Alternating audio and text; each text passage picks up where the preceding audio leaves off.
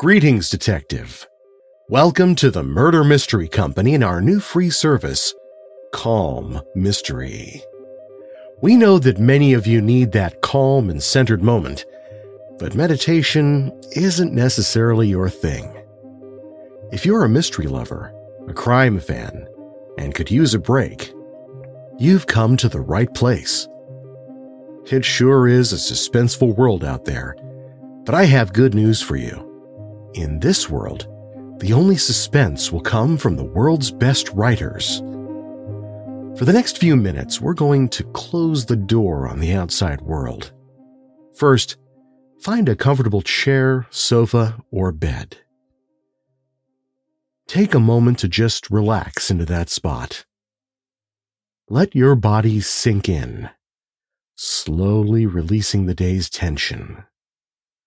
Just relax. You've earned this time. You need this time for you. Your body will thank you. Now let's take a moment to clear your mind. I want you to focus on two things: my voice and your breathing. Take a deep breath in through your nose. Let it out slowly through your mouth. Now the same thing, but let's breathe on my count. 3 counts in and 4 counts out. Breathe in. 1, 2, 3. Now out. 1, 2, 3, 4. As we do this, you're going to slowly relax more and be perfectly ready for tonight's dastardly tale. Now again, breathe in. 1, 2, 3. Now out. 1, 2, 3, 4.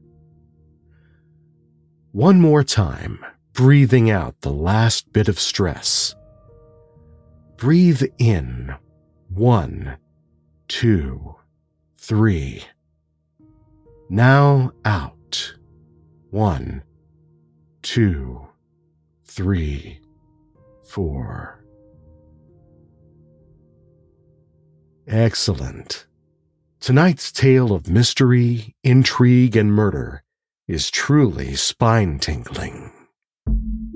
Calm Mystery. Bloodlines by Dennis Palumbo. Read by Perry F. Bruns. "It is the blood," the old man said, "and blood to blood. All that I have will be yours. I will inform the other families. I will make it known that—" He broke into a hacking cough again. Instinctively, Roberta took a pill from the vial. "Carlos!" she snapped. "Help me!" Carlos bent and helped calm the old man as Roberta placed a pill on his tongue and offered the water glass. The old man gulped it, gasping. He lay back on the bed. Suddenly he cried out, hands twisting the sheets. Roberta grabbed his arm. "What is it?" The old man's eyes bore into hers. You! His words were choked, pain-racked.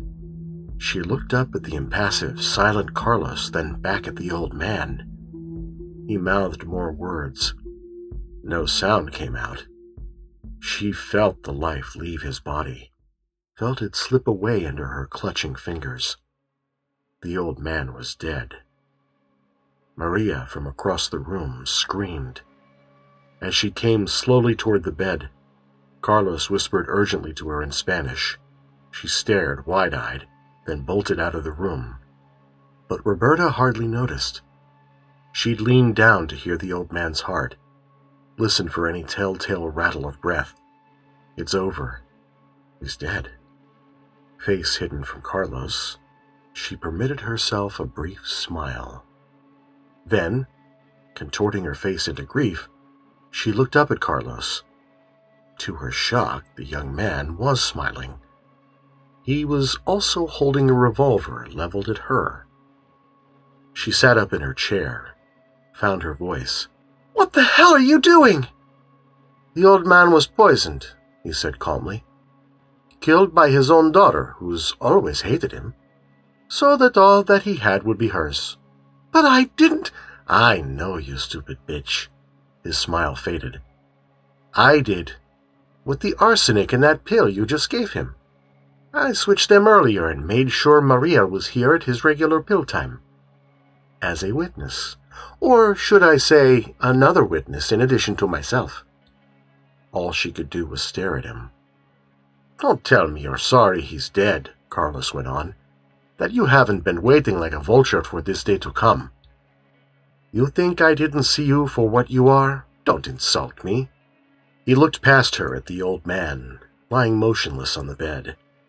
"Did you think I would accept nothing after my years of servitude to that thing? Since you arrived, I saw his hopes rise, that you would tend to him in his last days.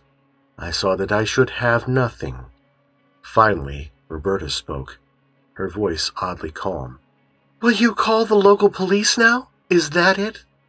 "You mean, what passes for the law in this place?" He gave a hollow chuckle. "No, I had a better idea. A few days ago, I contacted some people in the States." He nodded toward the old man. "His people. Told them my suspicions about you. I have been promised a great reward." "His people?" Carlos nodded again, enjoying this. "One of them flew down here just yesterday. I've already told Maria to send someone to the village to bring him." He leaned back against a large bureau, watching her carefully. "We'll just wait here together. I believe it's someone you know." Later, when Tonelli's heavy tread in the doorway made her turn, she was struck not so much by his size and the labored movements of his body as he lurched toward her, but by those hooded eyes, how they were even more cold, more dead than she'd remembered. "Hey, little girl," said the hammer. And in the trees above the great house, that same howler monkey flitted from branch to branch, looking for something, anything, on which to feed.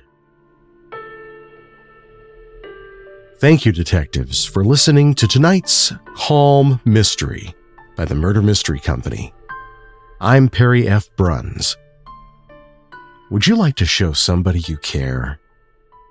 Is there a mystery fan in your life? Couldn't they use a quiet moment and a great story? I'm doing personal stories of 20 minutes or less. Something personal like this can make a friend or family member feel truly loved in an otherwise dark time. They're only $49, and you can email me at calmmystery, that's CALM mystery, @gmail.com. In the meantime, stay tuned for more tales to tingle and terrify while giving you a needed break from the outside world.